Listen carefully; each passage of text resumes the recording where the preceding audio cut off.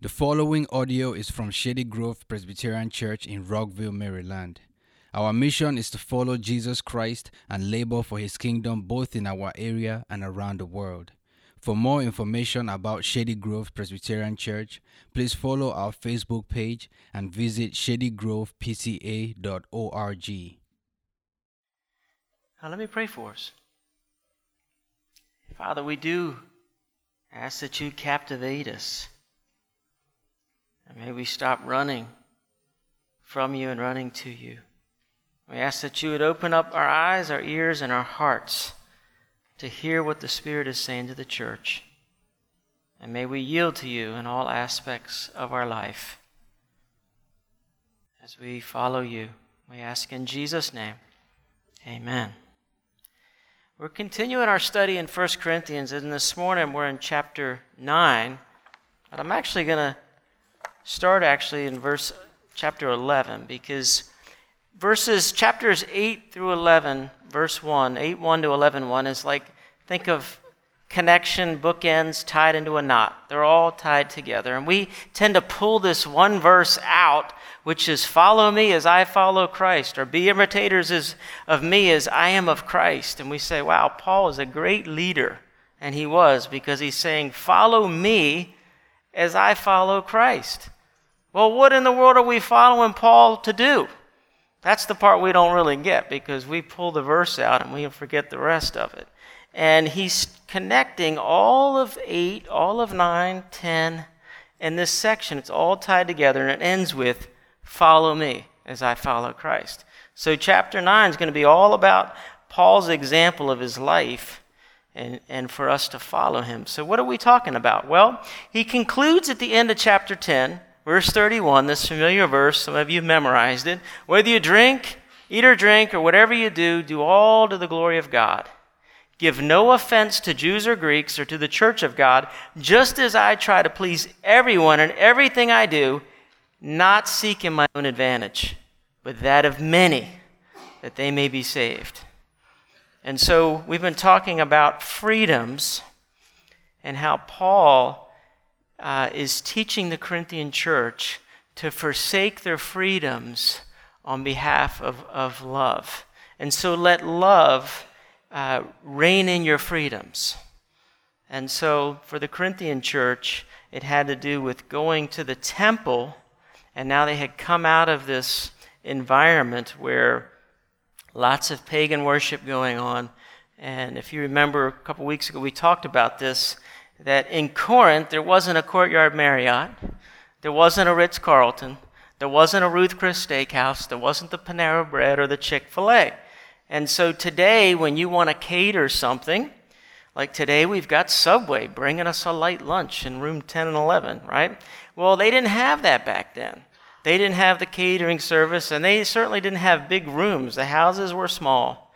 And so the place where you could get it all done, all in one, come to the temple. And you can have your wedding, you can have your trading guild, you can have your birthday party, you can have, whatever, the reception. And we have a little piece of papyrus that was found that says, Antonius, the son of Ptolemies, invites you to dine with him at the table of our Lord Serapis. And so there was a problem. The problem was the very last part. Is guess who's putting on this thing?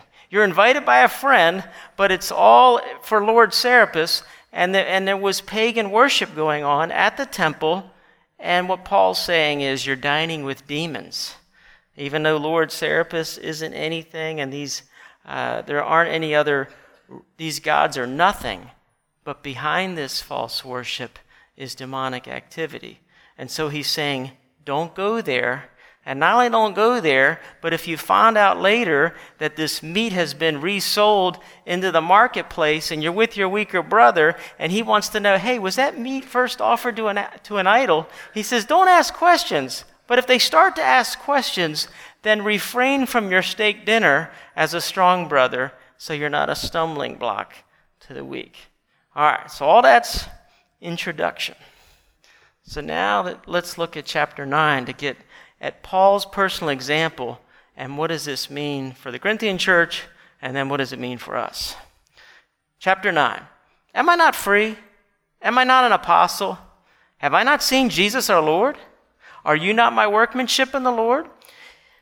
If to others I am not an apostle, at least I am to you, for you are the seal of my apostleship in the Lord. This is my defense to those who would examine me.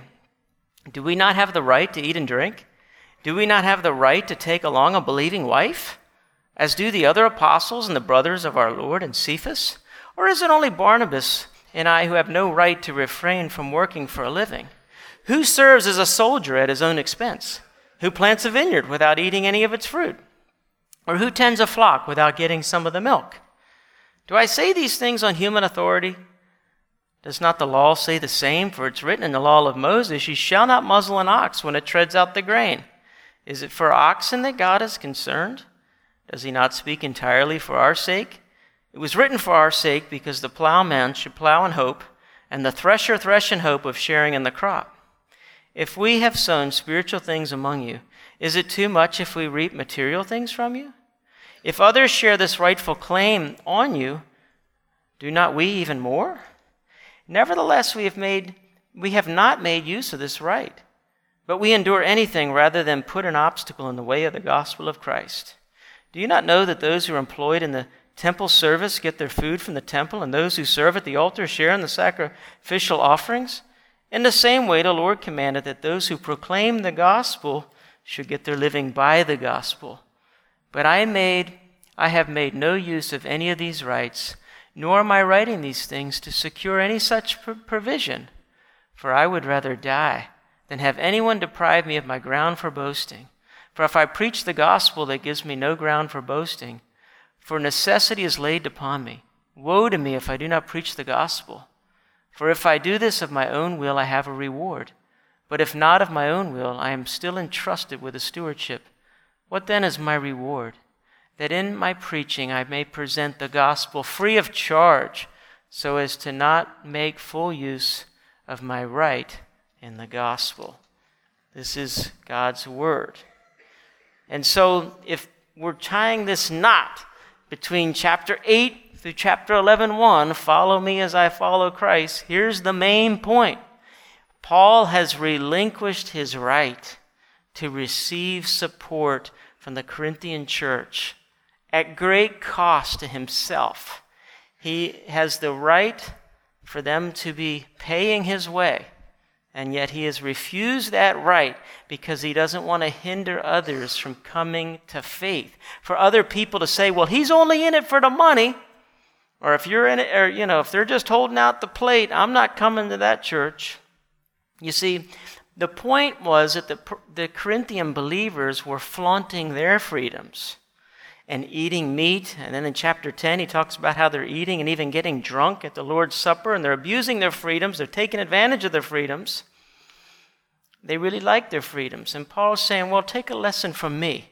I've got a lot of freedoms in Jesus that I'm not taking advantage of, and I'm making a lot of tents every day to show you what I'm doing. And so with Paul working as a tent maker and relinquishing that right, he's saying to them, can't you just forgo some steak dinners now and again? Can't you let go of not getting drunk before you come to the Lord's table? Let love reign in your freedoms, and if your freedoms cause a brother to stumble, don't do it. Okay, so Paul is holding up himself as an example. Now, this is a tough passage to preach. If you look through here, you're like, oh boy, where's he going this morning? And this isn't a particular, I didn't pick this text, it picked me. You know what I'm saying? Like, when you preach expositionally through a book, you have to cover these things. And I want you to know, I didn't pick this text because, and I do think this text is one of the main texts in the New Testament that says the church should support their pastor. Okay? They should give to their pastor. But I'm not preaching this because I think we have a problem at the church. I want you to know Shady Grove is a generous church. And I hear that a lot. When we had the missionaries come and we had the Chuck and Barbara Engert, and Barbara was selling her purses and different things that she had made to help her business overseas, she said to me afterwards that that's the most that any church has ever given to us. And it was well over $1,000. Our Vacation Bible School raised over $1,000 of Bibles for the Clarksburg jail. Our church supports 3 full-time pastors. We're helping a church planter. We have 5 part-time staff. We have several youth interns. And we support more than a dozen missionaries, anywhere from $2,000 to $18,000 a year with our church plant. We have local ministries that we support. And we have a deacons offering every month. And typically, it's between $1,000 to $2,000 that comes in that deacon's offering every month to meet needs here in the body and in the community. And those are significant. So I'm not picking this text because I have a bone to pick with the church. I want you to know I do believe our church is a very generous church. But Paul is bringing this point up for us to learn some things. And so that's what we want to get at here. And so first, what he wants to do is he wants to show them his basis that he is an apostle, he's a legitimate apostle, and then his rights as an apostle. So first of all, he wants to start with, am I not an apostle? Have I not seen Jesus our Lord? You remember, to be an apostle, you have to be an eyewitness of the resurrection. And Acts 1:22, we're told, when they gathered together to pray, and it says they were looking for someone to be Judas's replacement. And to be appointed, they had to be a witness of the resurrected Christ. And so Paul himself in Acts chapter 9, you remember he was persecuting the church, and he's on his road to Damascus, and suddenly a light from heaven flashed around him, falling to the ground. He heard a voice saying to him, "Saul, Saul, why are you persecuting me?" And he said, "Who are you, Lord?" And he said, "I'm Jesus, whom you are persecuting." And Paul was radically converted. First, he was made blind, and Ananias prayed over him, and he was set free, he was baptized, and now he's serving the church as an apostle. And so he's reminding them, have I not seen Jesus our Lord? And many of you in this very church in Corinth had come to Christ through Paul's preaching. So follow his logic here. So he's saying that he is a legitimate apostle, and as such, he has certain basic rights. Well, what are those rights? Well, food and drink, meal provisions, hospitality, verse 4, and then bringing along their spouse, as was the case with Peter and the other apostles. So we know Peter was married. I mean, his mother-in-law was healed, and to have a mother-in-law, you got to have a spouse, right? So that was one of Jesus' first miracles. So Peter has a spouse, and the other apostles have spouses, and we're not sure what happened to Paul's spouse, whether he was married, whether he was divorced, whether his spouse had died. We don't know. But he does say that he does have this right, and not only that, he has the right to bring his spouse. And that's where we get the idea that not only, should you support the pastor, but you should support the family. Okay? So that's the idea there, is that the idea was that back then they would take care of the apostle and his wife.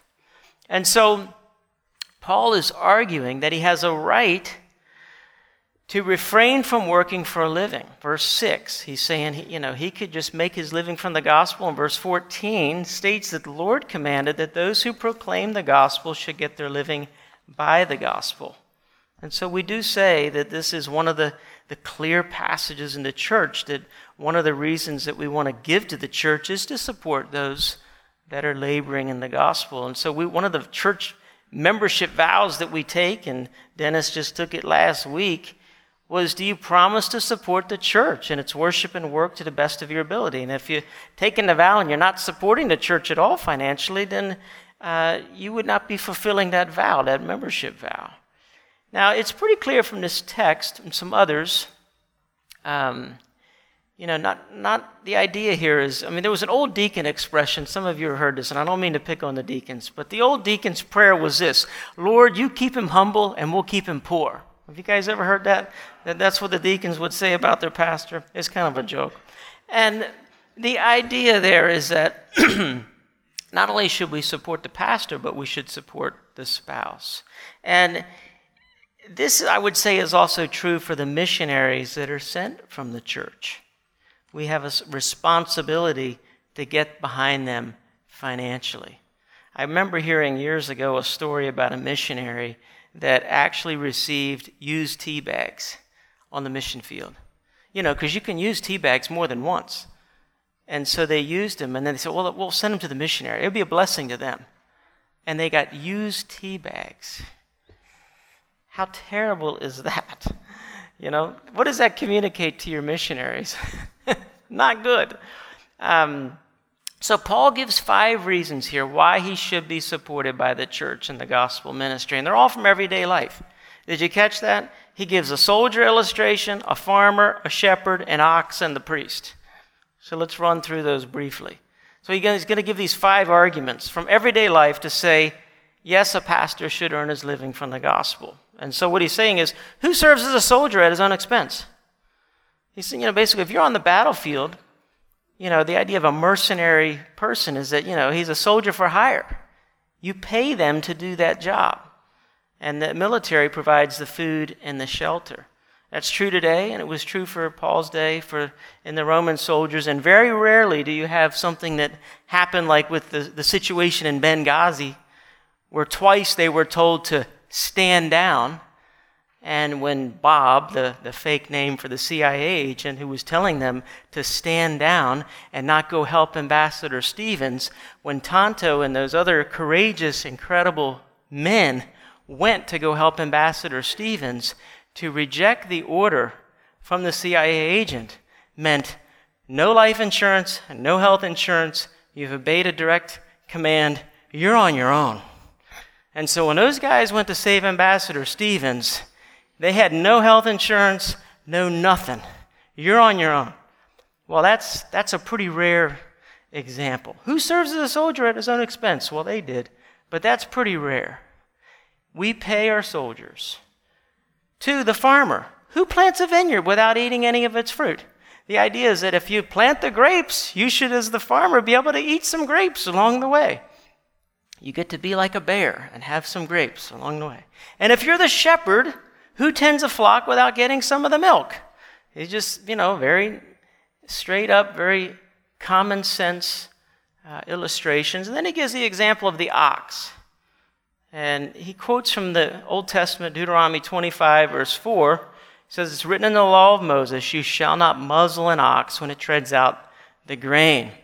And the idea here, and if any of you have been to Mount Vernon, and you can see the way George Washington did it, there's a big circle barn, and it's probably still there. This was years ago. I saw it at Mount Vernon, and it shows you where the ox would tread out the grain. And there was 2 floors, and the ox would go in circles, and they would just tread, and that was the same as in George Washington's day, as it was in Apostle Paul's day, as it was in the Old Testament. And the idea is the oxen would walk all over the grain, dragging a stone and crushing the husk and releasing the grain out of it. And so the idea is, don't muzzle the ox. Let the ox eat while he works. So as he's making these circles, he can enjoy some while he's doing it, because he's going to work a lot better and a lot longer if you don't muzzle him. But if you muzzle him, he's not going to work as long, and he's going to be a frustrated ox. So that was the illustration there. And then the last one was the priest.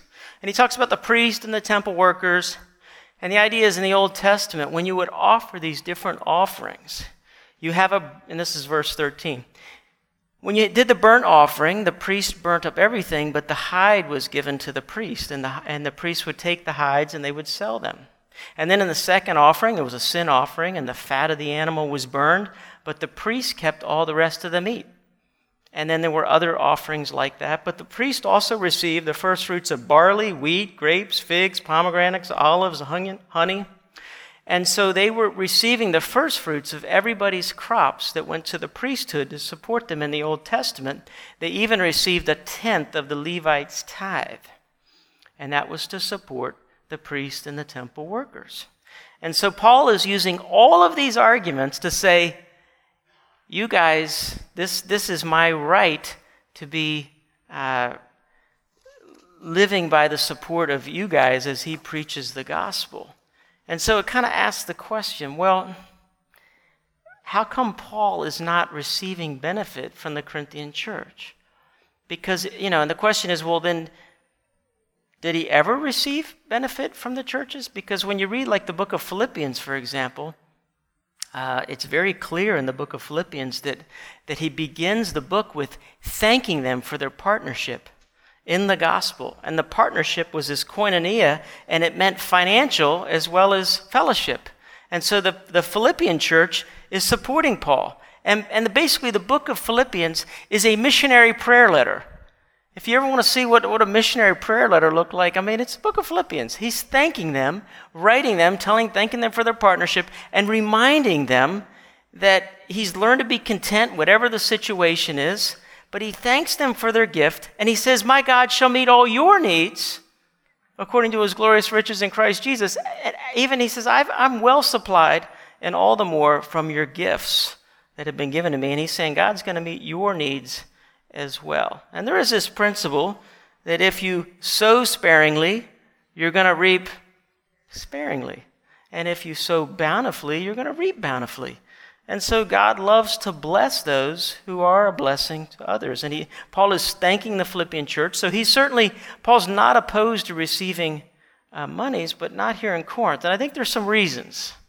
And so first is that the other speakers who Paul is competing with, and we certainly hear more about this in 2 Corinthians, there were these guys that were the false apostles, and there was this mindset that you would charge exorbitant prices for your wisdom. So if your message was free, it must have meant, well, you really don't have anything to say. And so that was kind of the mindset of the day. And so these false apostles were charging big money. And he's saying, you support them, you support these guys. And the other is that the rich would gladly pay the fees and pay these expensive speakers, and then they would also house them and provide food and shelter for them. But it kind of came with some ties and some control and power. The idea is that, well, without me, you can do nothing. And without me, the rich guy, providing food for you and shelter, you couldn't do anything. And so really it was providing this kind of power play. And Paul didn't want to be controlled by the rich, and he didn't want to exalt himself to think that his message was so special that he needed to charge some special price for it. He wanted to preach the gospel free of charge because Jesus freely gave his life. And if people had to pay to hear it, to hear a message that salvation is by grace alone, through faith alone, in Christ alone, they're also hearing, well, it's really first by money alone. And Paul didn't want that. And he wanted those in the working class, the very people that he's laboring with on the main street, making tents, he wanted them to hear the gospel, not just the elites and the professionals and the upper crust. He wanted everybody to hear the gospel. And so let's think about how this might apply for us today. Some of you remember the Christian artist Keith Green, who was around in the 70s. It was in a plane crash. It was overloaded plane. He was compelled and convicted that he would not charge a concert ticket price to have his concerts. He would just have a love offering. Well, that really rattled the Christian community's cage because all the other artists had a flat fee. And it's still a big issue today with the artists. Are we going to have a flat fee? Well, Keith Green wanted to preach the gospel. And so if you went to a Keith Green concert, you're going to get some singing, but you're also going to get some preaching from Keith Green. Well, he was convinced that his point was he wanted the gospel to be free because he was convinced with a passage like this that he wanted them to hear. And if they wanted to give in the love offering, they could. But if they didn't want to, he didn't want to make it a stumbling block. I like that. When we send out a church planter, as we're sending out Porter now, and we're helping Porter plant this church in Burke, it will take a few years before the church is mature enough to support its pastor. And as they're trying to reach folks for the gospel, it's important that they're not hearing, first of all, about how they need to give their money, but how much Jesus gave his life. That's what they need to be hearing. And it's the same as true as we send out missionaries from our church. Matt and Ellen are right in front of me here this morning. Imagine if the Zelles in Honduras had their hand out and they're preaching the gospel and taking up an offering as Americans. How would that be received by the Hondurans if you were down there, by the way? Would that go over very well? And how much would actually come in that offering plate? Poquito. Very, very little, right? So if you charge money, then the gospel isn't free. It would greatly hinder their message. And so we have the privilege to support the Zells and to support the Harlows. And so Paul's in Corinth as a missionary, as a church planner, and Paul's realizing they're not ready yet to support their church. And if he were to ask for money, it would greatly hinder his witness and his ability to preach the gospel, because he wants to become all things to all people in order to win some. And so Paul's right, as though he has the right to earn his living from the gospel ministry, he continues to be this tent maker during the day so that he can preach the gospel free of charge, to not be a stumbling block to anybody. And so for us, what Paul was turning around saying to them is, you were called to freedom, brothers. Don't use your freedom as an opportunity for the flesh, but through love serve one another. The whole law is fulfilled in one word: you shall love your neighbor as yourself. And so he's saying, follow me as I follow Christ. Give up your rights. Give up your right to meat, or give up your right to drink if it's going to make somebody stumble. And isn't that what it means to follow Christ? Jesus had every right to stay in heaven and never come down. Jesus didn't have to take on flesh. He didn't have to be made under the law. He didn't have to go under the miseries of this life. He didn't have to go to the cross. He didn't have to be beaten. He didn't have to be tortured. He didn't have to be crucified. God would still be God if he didn't save anybody. Fully just. The soul that sins shall die, and we deserve death, everlasting death, and hell forever. End of story. God is God. God will be just to send us there. And he could still be just to send us there if we refuse his grace. But Jesus volunteered for the mission. And God sent his son. And Jesus says, I've come down from heaven not to do my own will, but the will of him who sent me. And this is the will of him who sent me, that I'll lose nothing of all that he's given, but raise it up on the last day. For this is the will of my Father, that everyone who looks on the Son and believes in him should have eternal life, and I'll raise him up on the last day. As we come to this table this morning, we're reminded that the bread of God is he who comes down from heaven and gives life to the world. And the people said, well, sir, then give us this bread always. And Jesus said, I'm the bread of life, and whoever comes to me shall never hunger. And he who believes in me shall never thirst. Let's come to him afresh this morning. Let's pray. Lord, we thank you that you gave up your rights, laid aside your glory, humbled yourself, being obedient to death. We praise you that you were exalted. To you every knee shall bow and every tongue will confess that Jesus Christ is Lord, to the glory of God our Father. And so, Lord, we ask that you'd meet us now, and that you would help us as we follow you to not make much of ourselves. We ask that we would shrink, that you would become greater, and that we would become less.